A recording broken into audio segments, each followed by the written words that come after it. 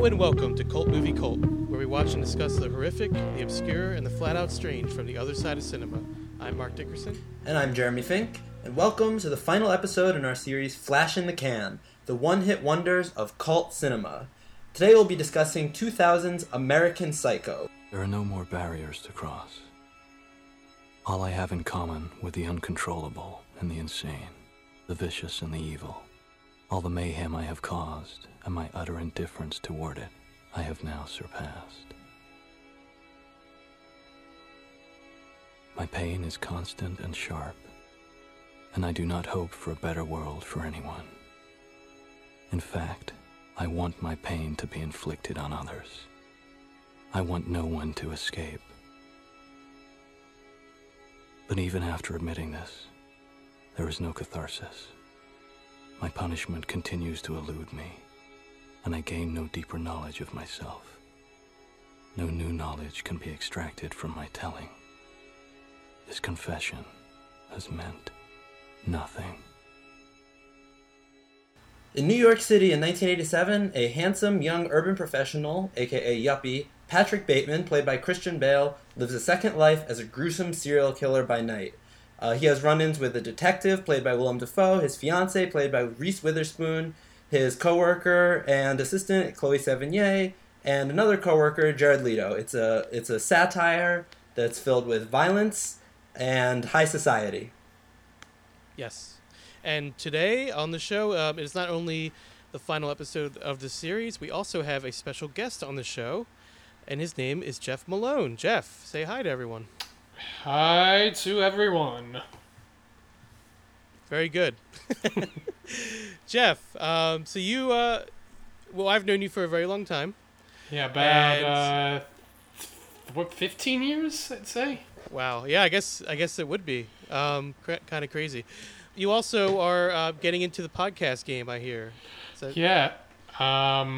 It's something I've been meaning to do for a while, but it's a show that I'm hosting with my Aunt Beth. And tell everyone the name of the show. It's called That's Entertainment. As opposed to That's Entertainment. But, and I've just learned this right before we started recording. Shout out to Aunt Beth. Yes, I mean, I'm going to tune in. Awesome. So it's you and Aunt Beth discussing pop culture, things that are going on in the entertainment industry, I'm assuming, things like of that nature, I guess? Right, we're picking a one pop culture topic per episode. Our first episode is about the Emmys, and then we discuss like our earliest memories about that topic and our favorite memories and our current thoughts about it. Cool.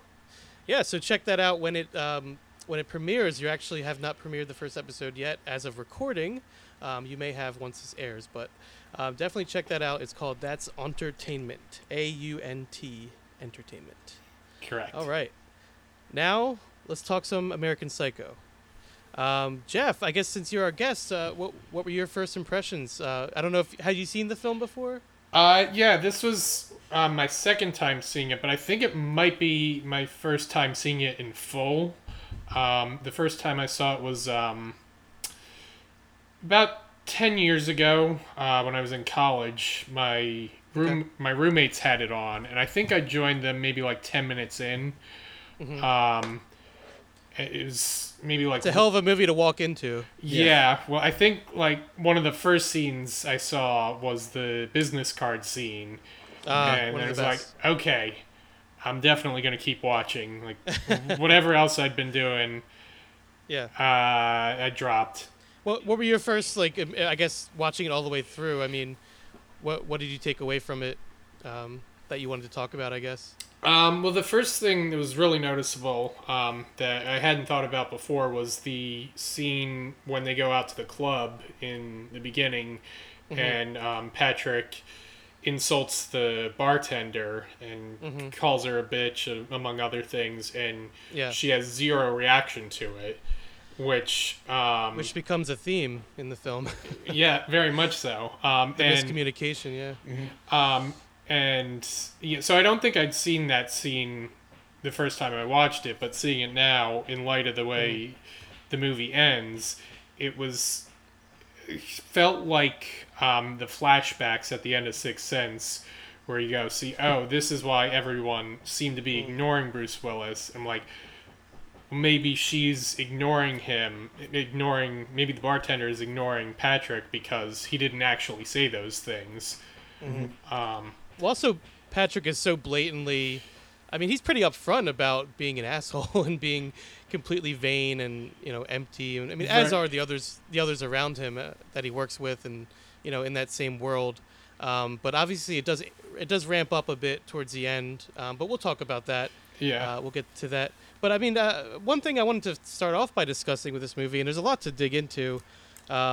First thing I wanted to mention was just the way I really appreciate the way that dark comedy is used, the way it blends this with the horror elements. Jeff, you mentioned the business card scene, and throughout the film, I mean, there's many allusions to just that kind of vain emptiness and the people on Wall Street and just how they're concerned with the superficiality of things. And I think the business card really accentuates that point. So you have that scene where they're all comparing the business cards, and I think that's one of the best scenes in the movie, and it's a great way to show the shallowness, the superficialities of these characters, just the slight differences between the cards, and the reactions. I mean, they're basically the same card. They're pretty much pretty much.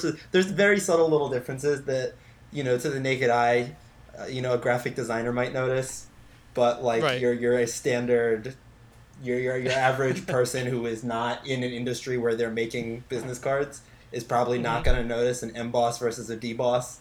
It's one of those. But it's so, and that's something I think kind of carries throughout the movie is, because to me it's interesting because talking about first impressions, I saw this movie for the first time in high school, and the first time I watched it, I saw it strictly as a horror film.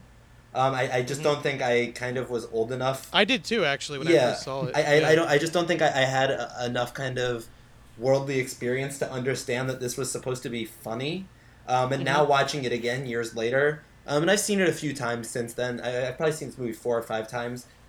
To me, it plays mostly as a comedy. Obviously there are some pretty gruesome moments, but for the most part, it's even the opening scene, which is something I had totally forgotten until a more recent rewatch, where the opening shots of the movie is this, it looks like blood dripping on this white surface, and then you realize it's just this image. Really high-end cuisine, but with this horror music. And right from the beginning, it basically is telling you it's going to seem scary and crazy, but it's really kind of not what it seems. It's really a joke, it's really a critique, it's really satire. Yeah, definitely. We've talked previously, Jeremy, about tone. We talked about that with Return to Oz. I mean, we've talked about that a lot in the show, I feel like. And with this film, because we've talked about how difficult it can be to maintain a consistent tone or to be able to manipulate that tone. And this film, I think, does a great job of establishing and maintaining its tone, and I think to the point where you find yourself laughing during a brutal murder scene. And I'm thinking specifically of the hip to be square, Huey Lewis in the news scene. I mean, that's just so absurd and so over the top. But then the very next scene, he's it goes from one extreme to the other. It's the most brutal, horrific scene goes from that to him getting his laundry or him just at the spa or something like that. And I think that's in a way what makes the movie work. In a strange way. Well, and I think something that's interesting, I'd love to hear both of your thoughts on this, is to me Patrick Bateman is actually the most human character in this story, in a weird way, because he at least from the ones that we see, from the ones that we see, because he at least looks inward. The moment actually it's in the scene you were just talking about, or right after he commits the brutal hip to be a square murder, he's carrying the body around, and he runs into one of his coworkers, and his coworker's like, "Where did you get that bag?" He's not questioning that there's a human body sized bag just being dragged around. Even the night watchman doesn't even notice. Blood dripping.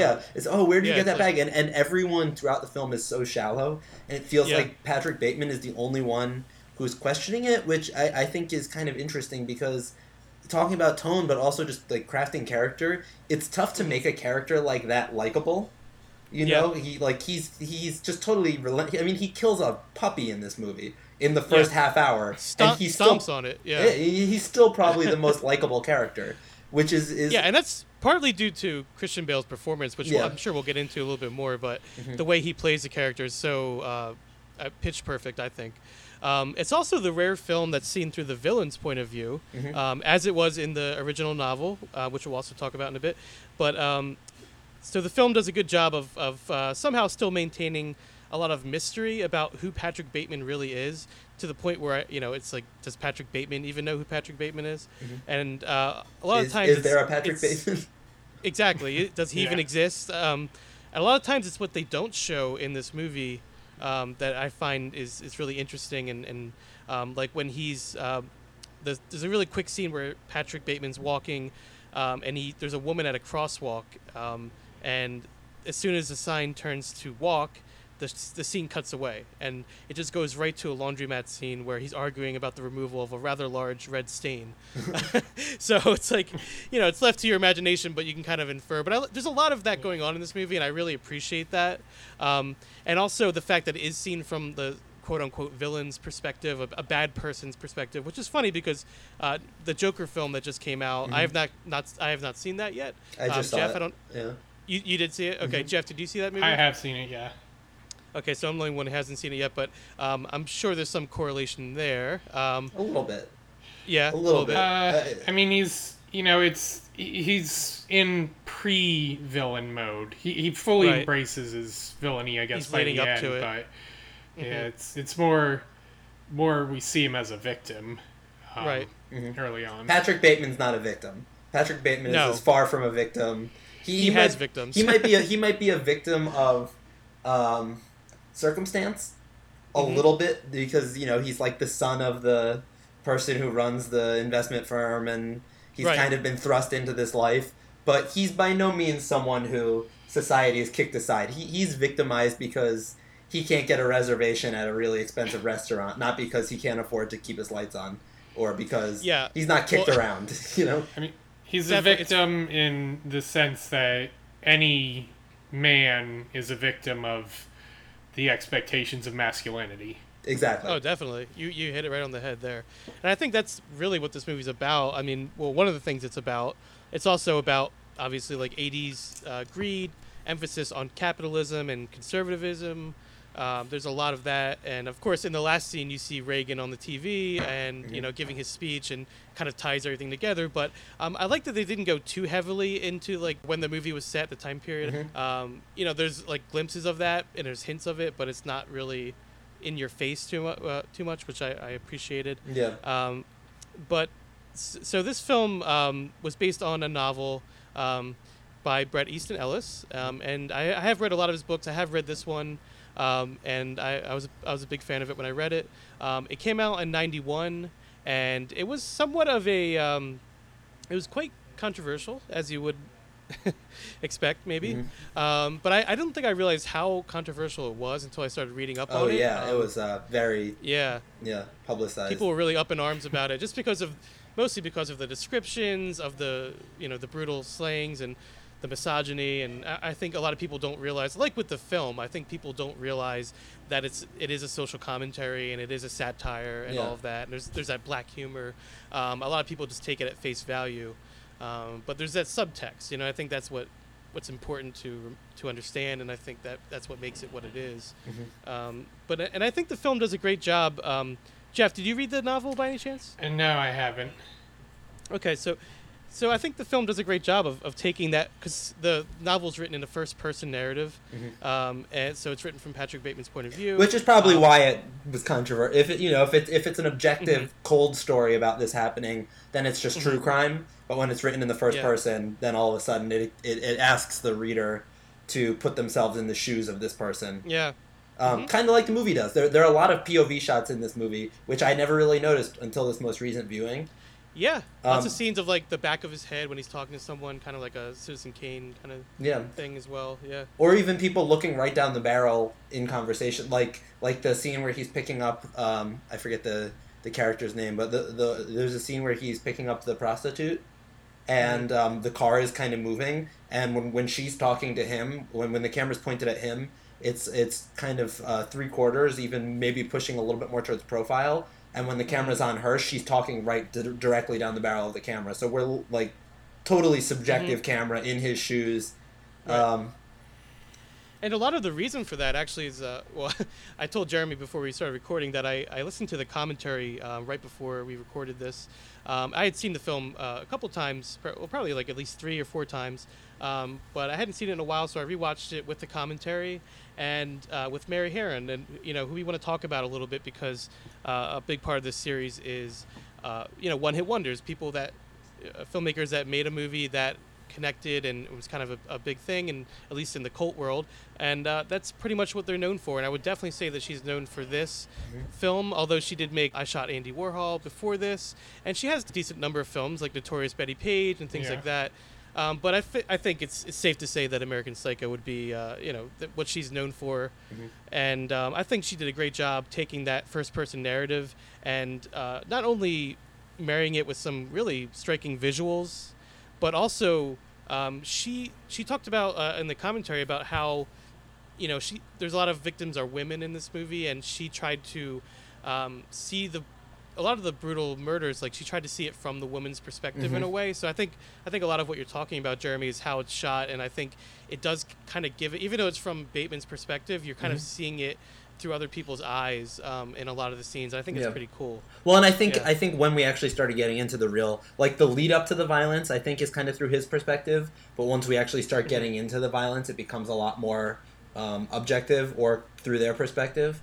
Because I think it would have been. I think that kind of helped it keep this idea of critique.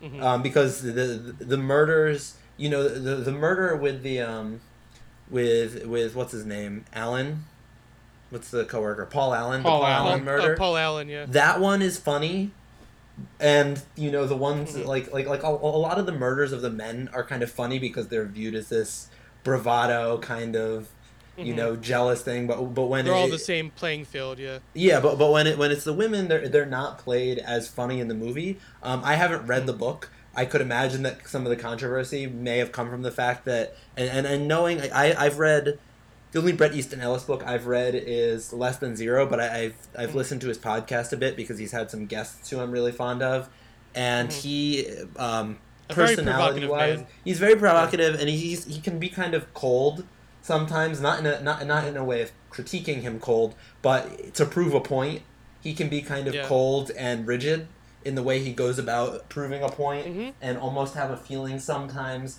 of detachment.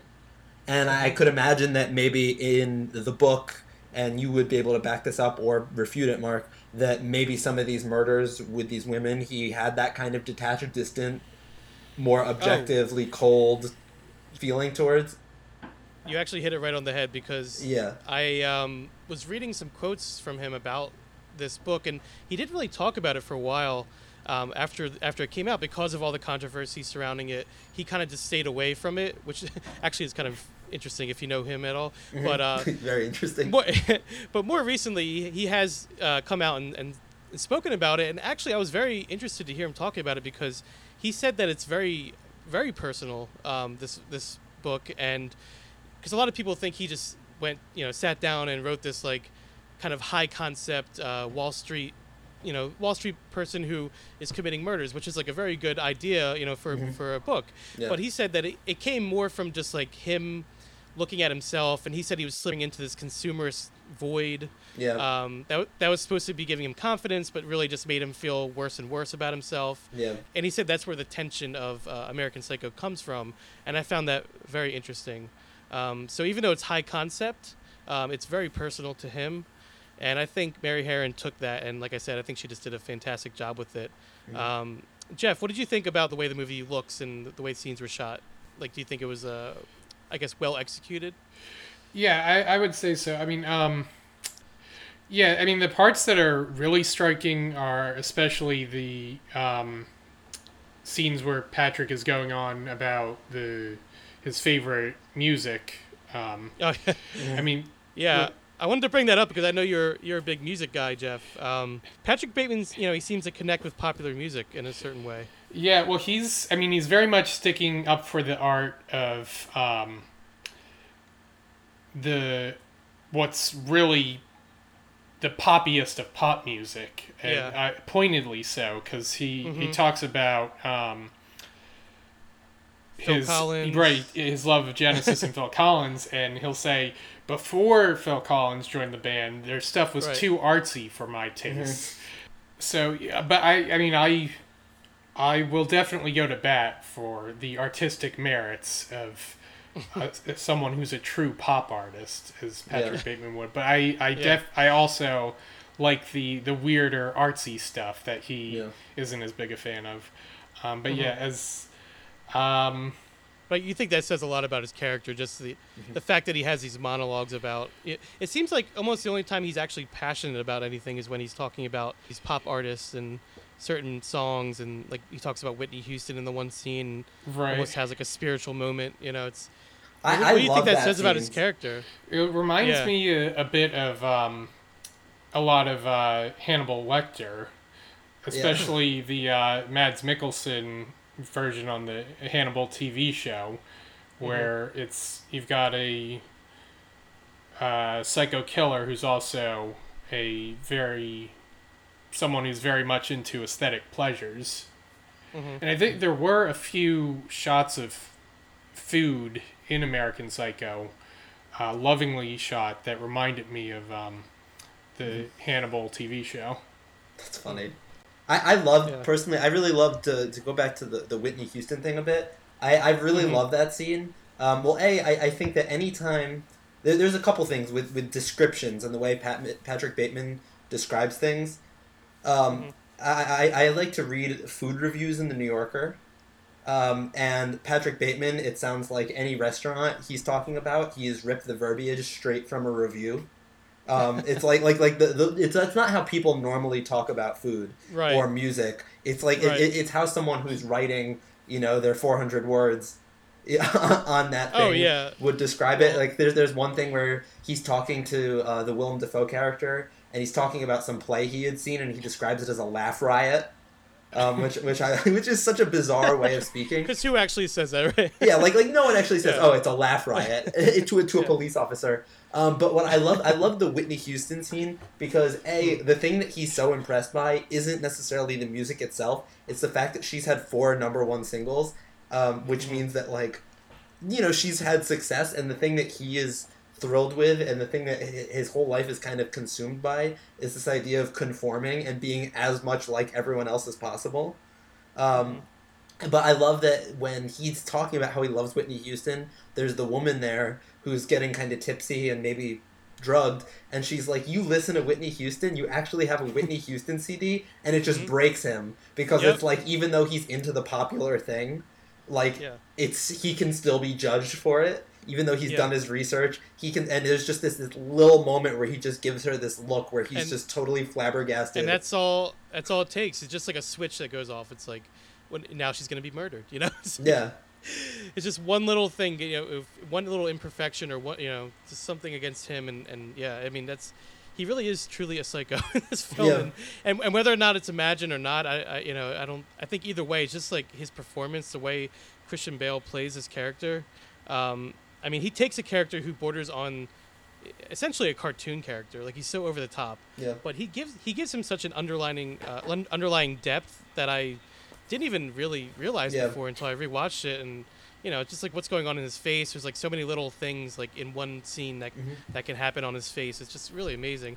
I saw a piece of information that said when Christian Bale was doing research on this movie, he was kind of feeling stuck with the character, and he saw a clip of Tom Cruise on a talk show, and thought it was amazing. Was it the Oprah Winfrey Show? Was it Oprah? Maybe. I think it might have been pre the Oprah I think thing. I've heard about this. I think it was on Letterman, actually. Letterman, yeah. And it was something about how he was so enthusiastic outwardly, but to Christian Bale, he felt like there was nothing behind his eyes. Oh, wow. Which I just thought was kind of an interesting thing. And that's not a critique of Tom Cruise. I think that's just the feeling that a lot of entertainers have when they're having to go through the talk show route, where they're having to promote something that they've already put all of their artistic passion into, and then they're kind of done with it, but still have to act like they're excited about it, even though they moved on. And I think that's kind of Patrick Bateman in a nutshell, is there's nothing he's really excited about.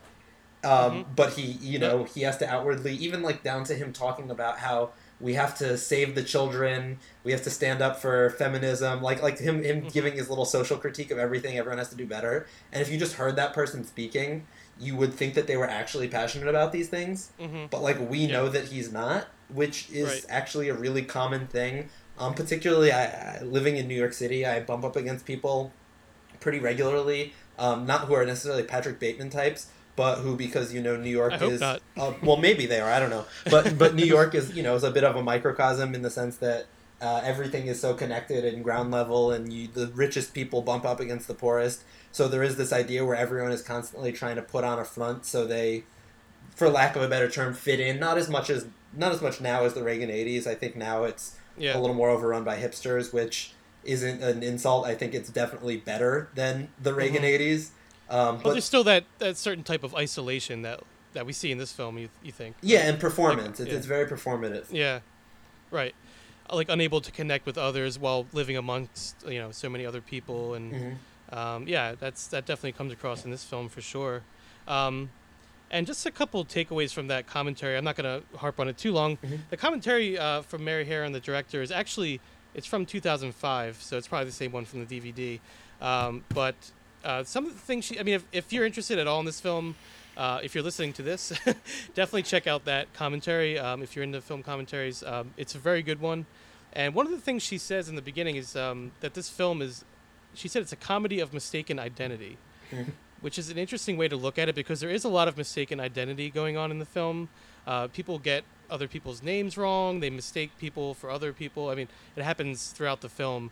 And that says a lot about just that culture and how everyone is striving to be the same and look the same. And I think the scene where he puts on the facial mask in the very beginning when it's going through his morning routine, and this is actually what she says as well, is that the scene where he puts on the facial mask is what best sums up the film. That's what she said as well, and I thought that when I was watching it. And also just some other things she brought up that I didn't even notice. So they never actually show Patrick Bateman or anyone else doing any work at all. Yeah, which is so obvious now that I think about it. But and that was the same thing as in the book. But it's just this act that it's all facade. Like his social and his romantic life it's all just for show. You just see him hanging out, listening to music. He never actually does anything. Which one thing with that I just noticed for the first time in this most recent viewing is the scene when the detective comes into his office, the Willem Dafoe character. He just pretends to be on the phone doing business because he doesn't want to give the appearance that he's not. He wants rather to give the appearance that he's doing something productive at all times, despite the fact that he's literally just sitting there. He's doing absolutely nothing. Yeah, he even sheepishly puts his headphones in the drawer, like he just sweeps it into the drawer and closes it, and so doesn't want him to see it. Yeah, it's funny.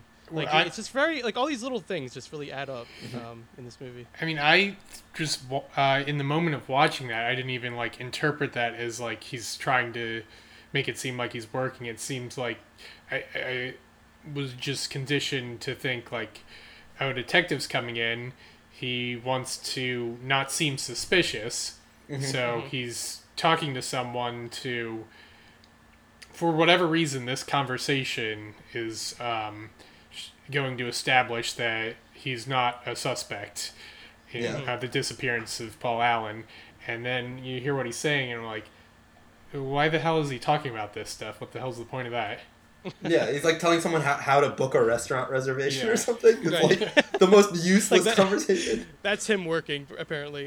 Yeah, and then he's like, "What are you doing?" He's like, "Oh, just some business." Right, exactly. And the last thing I'll bring up, two other things I'll bring up from the commentary, because I found them interesting for our conversation. Mary Harron said that one of her favorite films is Discreet Charm of the Bourgeoisie, a Buñuel film. Have you seen that as well, Jeff? Oh yeah, that might be my favorite foreign movie of all time. Oh yeah, it's great. Jeremy, have you seen that one? I actually have not. I've seen a few other Buñuel films, and that one has been Okay. on my list forever. Yeah. But I have Well, not seen when it she yet. brought that up, yeah, it definitely made sense because it's a very surreal film about, well, obviously the bourgeoisie, but the upper middle class, and just ignoring certain things. And yeah, I mean, there's a lot. When she said that, it just all kind of came together for me. And also another quote that she's, sorry, what was that? That's a movie about just constantly trying to eat Yeah, eat dinner as well. trying to eat dinner, right? Exactly, yeah. And just ignoring what's going on around you, pretty much. Yeah. And then the last thing I'll bring up that she said is, she said, "Nothing can come from within because there is no within." In reference to Bateman, like she talked about how everything he knows, he learns from videotapes. You know, like he's always talking about returning videotapes. Yeah. And I just thought that was a very good quote that she said. It's kind of sums up his character a little bit. He's manufactured. I think Right. is like ultimately his whole existence, and he says it right in the beginning. There is no Patrick Bateman. There's just the idea of Patrick Bateman, and like so, which is interesting because he's self-aware enough to know that. Yeah, you can sense him fighting it a little bit, and as the film progresses, you do see more and more of that. Yeah. You know, the big confession scene. You know, when he's confessing to his lawyer on the phone, and then walking up to him afterwards and just like pleading with him, like, "I did these things, I killed these people," you know, and he It almost seems like he receives no is punishment. trying to find some kind of humanity in it all, which is I'm trying to think what it is. I saw another film recently that I was thinking about the exact same thing, where it's just someone. It might be Under the Silver Lake. Have either of you seen that movie? No, I haven't seen it. Worth checking out. I think that's going to end up. I have being, seen it. Yeah, going to end up being a cult film eventually. Okay. But it's but I think that Bateman is just searching for like. He's kind of searching for meaning in a weird way, but like not really finding it in any kind of meaningful way. It's like he's searching for meaning in ways he thinks that he should search for meaning, maybe based on movies he's seen and music he listens to.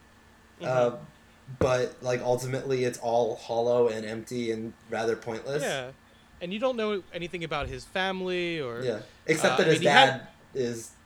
Well, yeah. Some kind of executive. That's how he got his job, yeah. And he has a fiance played by Reese Witherspoon, but it's interesting because there's zero affection shown between either of them. All their scenes, I don't think they even go near each other. They definitely don't touch each other. They don't. They seem to be having completely different conversations. Oh, whenever they're definitely. together. Different lives. Definitely. They're like they really are not involved. That's why I was thinking about the scene when he breaks up with her. And she starts crying. Or tries to, yeah. Or tries to, and she starts crying. And that I thought was one of the most interesting moments in the film. Because I was thinking about, like, why was she crying?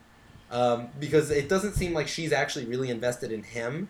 And my conclusion, and I'd be curious to hear what both of you think, is that she was crying because people would find out about it. And it was almost more of like a status thing where it's like, once again, this idea of performative. I recently read the book, The Bonfire of the Vanities. I don't know if either of you have gotten to dig into that or see the movie. The book I is have not. better than the movie, in my opinion.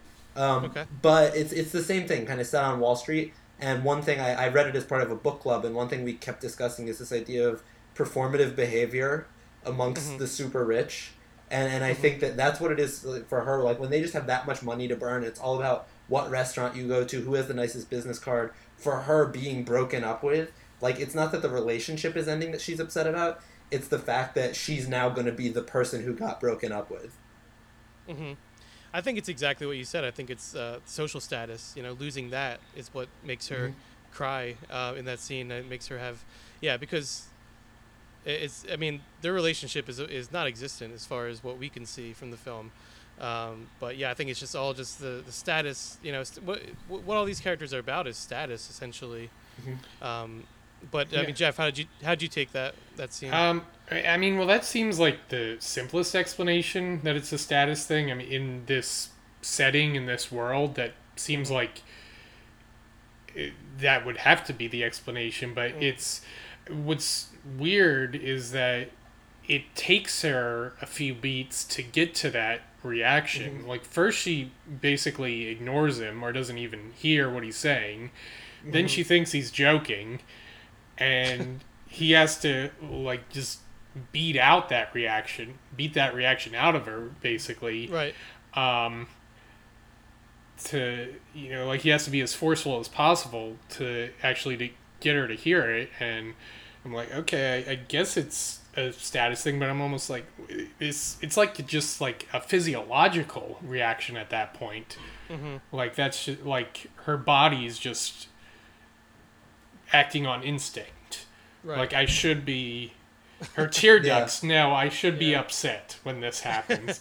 But it's also, it's a pretty similar scene to Legally Blonde, which comes out just a year later, which I've not seen Legally Blonde. well, that one of the, like, 5 minutes into it, that starts off with a character played by Reese Witherspoon getting broken up with when she thinks she's about to get engaged, and she's the guy she's with is, you know, it's like someone who she thinks she's supposed to marry, as he's on his way to become a senator, and she'll be there right by his side.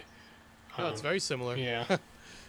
I think all the performances are pretty. They're all vague in just the right way in this film. So yeah, I mean, I feel like we discussed a lot about the film. Right now, I just wanted to go to both of you and see. We sometimes talk about, you know, what scenes stood out from the film or what stuck with us. Jeremy, do you want to just go first? Yeah, so it wasn't even a particular scene that stood out to me, and it was kind of an intertextual thing, but there's one shot kind of later on in the film, I believe it's right before Bateman goes on, like, his big killing spree, and he's just walking in downtown Manhattan, and in the background you just see the Twin Towers, just, like, kind of looming large over him, and I think that moment just kind of stood out to me, just thinking about the fact that this movie came out just before 9/11, and how different the world of kind of yuppie culture was right after that. And so, like, in a way, like, I think the context of this movie kind of changes after that event, because that attack basically was on Wall Street. You know, that's where it happened. I think they might have even implied that they were working in the Twin Towers in this movie at some point. I could be wrong about that. Really? Okay. Because there's one point, like, when he's running in the buildings and he goes in, like, 2 separate buildings at the end. I could be wrong about that, though. But either way, or even if he's not, it's not where he's working. They're right there. And this idea where it's like, it was such a kind of niche little thing. You know, you had this yuppie culture in the 80s and I guess a little bit into the early 90s.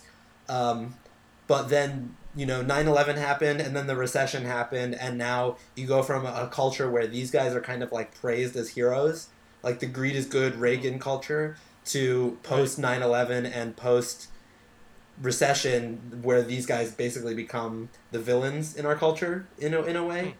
So for me, it wasn't necessarily even so much a thing about the movie itself, but just the context of what the movie would end up meaning, and maybe also why it ended up kind of becoming a cult film, because it kind of was definitely it made it feel more distant, because that was a society and a culture that could no longer exist in the way it had. Yeah, no, definitely. It's one of those films that I think gets better as it ages, actually, and you get more perspective, and for sure, I think it's part of the reason it is a cult film. Jeff, did any moments?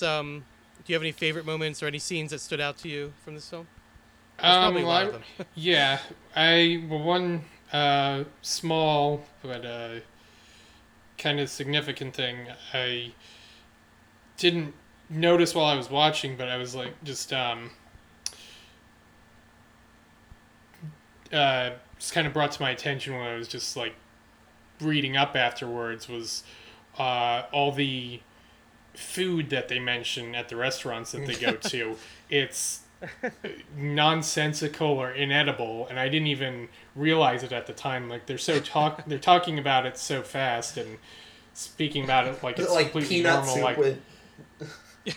yeah, like red snapper. Mud soup with charcoal arugula is one of them.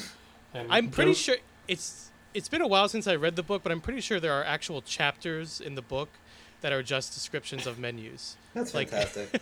Just passages of just descriptions of foods and different restaurants and stuff like that. So they definitely got that across in the film. But that's a very real thing, because like I said, like New Yorker reviews, one of my favorite things in the whole magazine is the food reviews, and sometimes there'll be food that you read about in there, and you're like, it's like that.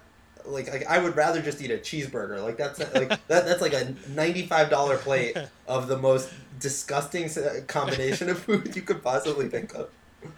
Well, Jeff, you live in New York too, so I'm sure you've seen your fair share. You're actually in Brooklyn as well. That's funny. I mean, yeah, I feel like I still read about it more than I actually see it. I mean, if you want to. And you know, halal food carts are plenty weird enough for me. Yeah. To agreed. Yeah. I think those kind of menus are reserved for a certain type of people who have a certain income. Yeah. Exactly. That says it. I think the restaurants say it all in this film. So I mean, I think we've said, pretty much. I mean, a lot can be said about this movie, but I feel like we said a lot about it already, and I feel like, I guess one of the criticisms that could be said about this film is that there is a certain lack of progression, which I think used to bother me more, but I think watching it more recently, if you're just taking it as it is and kind of rolling with it, and also I feel like in some way that is the point of the film, because things kind of repeat and there's almost like a circle, like a circular, cycle to things.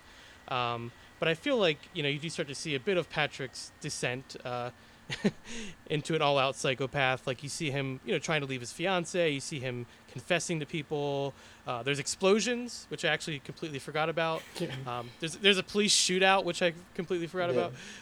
So it does escalate a little bit. But I think maybe a reason this is a cult film and not a mainstream film is because it is so hallucinatory and it's continually feeds on itself, and it's almost like a loop. It just keeps going. It's like a murder scene followed by a scene at a restaurant. But in a way, that's what makes it so dreamlike and so special. With no real transition between the two. No, and that's what's so jarring about it. Yeah. It was definitely intentional. I mean, from listening to that commentary, it was certainly intentional, and I think it works for sure. But that aside, I think it is a great film and a great adaptation of a novel that may have been almost impossible to adapt, I think, because of the way it is written, and the notions that people had about it, the misconceptions about it. But I think they did a fantastic job with it. But I want to get your final thoughts. Jeff, do you want to give your final thoughts on American Psycho? I guess I'll say, so the first time I watched it, when the moment that Patrick's lawyer says, I just had dinner with, was it lunch or was it dinner with Paul Allen in I don't think it matters. Yeah, it's not important. So at that moment, the first time I saw it, I was like, oh, it was all in his head. Right. But there's an interview from a while back, probably close to I'm not sure exactly when it was, but it was Mary Herron and maybe some other people involved with the movie were on Charlie Rose. And she kind of lamented that she wanted it to be the ending to be more ambiguous. Like she thought the way it turned out, it really does seem to be saying that it was all the killings were in Patrick's head, but it was meant to be ambiguous. And Bret Easton Ellis said one of the reasons it shouldn't be filmed is because it's harder to show that ambiguity on film. But I think seeing it again and having that perspective in mind, I think it works either way. If you say it was all in his head, or if it did actually happen, and everyone just inexplicably ignored all these deaths. Either way, this character is having a breakdown. Right, and it's and either way, or another. Either way, it's I think if it did actually happen, then you have the added meaning of what it says about society, that Right. people ignore that all these yuppies are interchangeable, and all the women who die are the type of people who are ignored by society. Mm-hmm. Yeah, totally. I thought one thing that in that ending too, which I don't know why, because like I said, the first time I saw this, I kind of thought of it more as a horror movie, which is why I guess my mind didn't go to the place where maybe it was all in his head. Because as a horror movie, like that's kind of like the worst thing you can do. Yeah. That takes all the horror out. So I didn't even think of that. The first time I saw it, I remember, and I think kind of at least for me, the ending I kind of would like it to be, and how I guess because it's ambiguous, it is for me, is that like you said, like these guys are interchangeable, but also just this idea that like no one is even paying enough attention to anyone else to know who like belongs to what name. And like he could have done all these murders, and like the guy he murdered wasn't even Paul Allen. Yeah. You know what I mean? Like it could have just been some other dude. Right. And like Paul Allen was actually the real Paul Allen was in London or at the casino or what. Like, Yeah. You know what I mean? Like it's Paul like, Allen could still be alive somewhere. Yeah, right? Paul because Allen it's like, founded Microsoft. Yeah. It's yeah, like, apparently that's where they got the name from. yeah, because if people can mix up Bateman for other people, then why can't Yeah. Bateman mix up Paul Allen? Yeah. You know what I mean? Like Yeah, it's yeah. like no one really. Is Bateman even Bateman? I mean, we don't even really know. Like, but that's why I think it's so cool about the movie. It's like no matter how many times you watch it, you know, because it is such a cult film, it's you never really get those answers, you know, and it's kind of cool in a way. That just that vagueness, and I think that adds a lot to the dark comedy of it as well. Absolutely. Like a comedy of errors, and it's a very psychotic version of it. So yeah, I mean that mixed with the imagery, we didn't really talk about much of the imagery, but just like a naked Christian Bale running down a hallway with the chain, Chainsaw, dripping in blood with a chainsaw. Yeah, that's an image everyone knows from this film, and yeah, and that's why people think of it as a horror movie. But like as we mentioned, there's a lot of comedy going on as well, and I think with repeated viewings, that comedy comes out more and more. Yeah. And yeah, it's definitely a cult film for sure, and worthy of this series. And I think it's a great one to wrap up this series of A Flash in the Can. Jeremy, what do you think about that?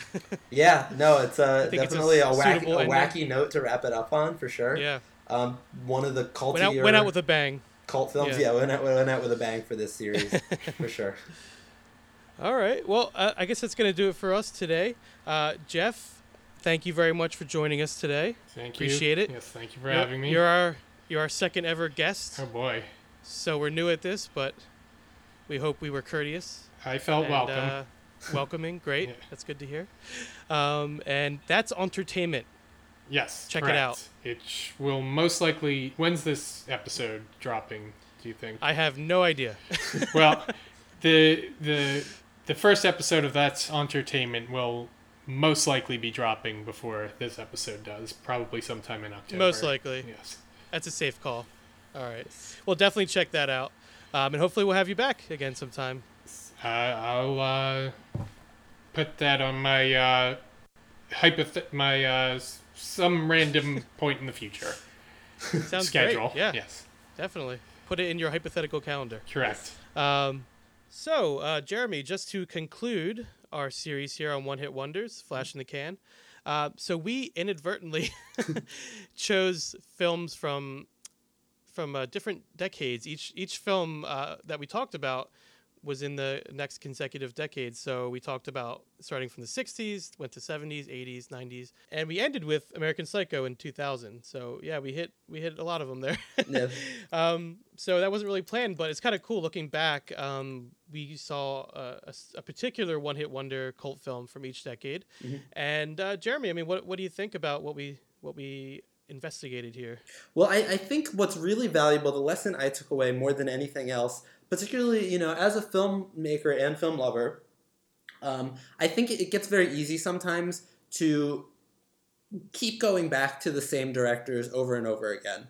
Particularly the ones who have kind of been canonized, which, not to knock them or anything, but, we so regularly hear about a Scorsese. We so regularly hear about, a Coppola or an Orson Welles or these big directors. And of course, their movies are wonderful, absolutely amazing, worth studying every second. I personally watched as many as I can, as many times as I can. Right. But I do think there's also something to be said about trying to find loss. these people who maybe haven't either had the opportunity or just haven't gotten the recognition. Especially because, so my background, I went to school for graphic design. And with graphic design, I had to take a lot of art history classes and actually was able to get an art history minor. So I'm a really, I would consider myself a little bit of an art historian and film historian.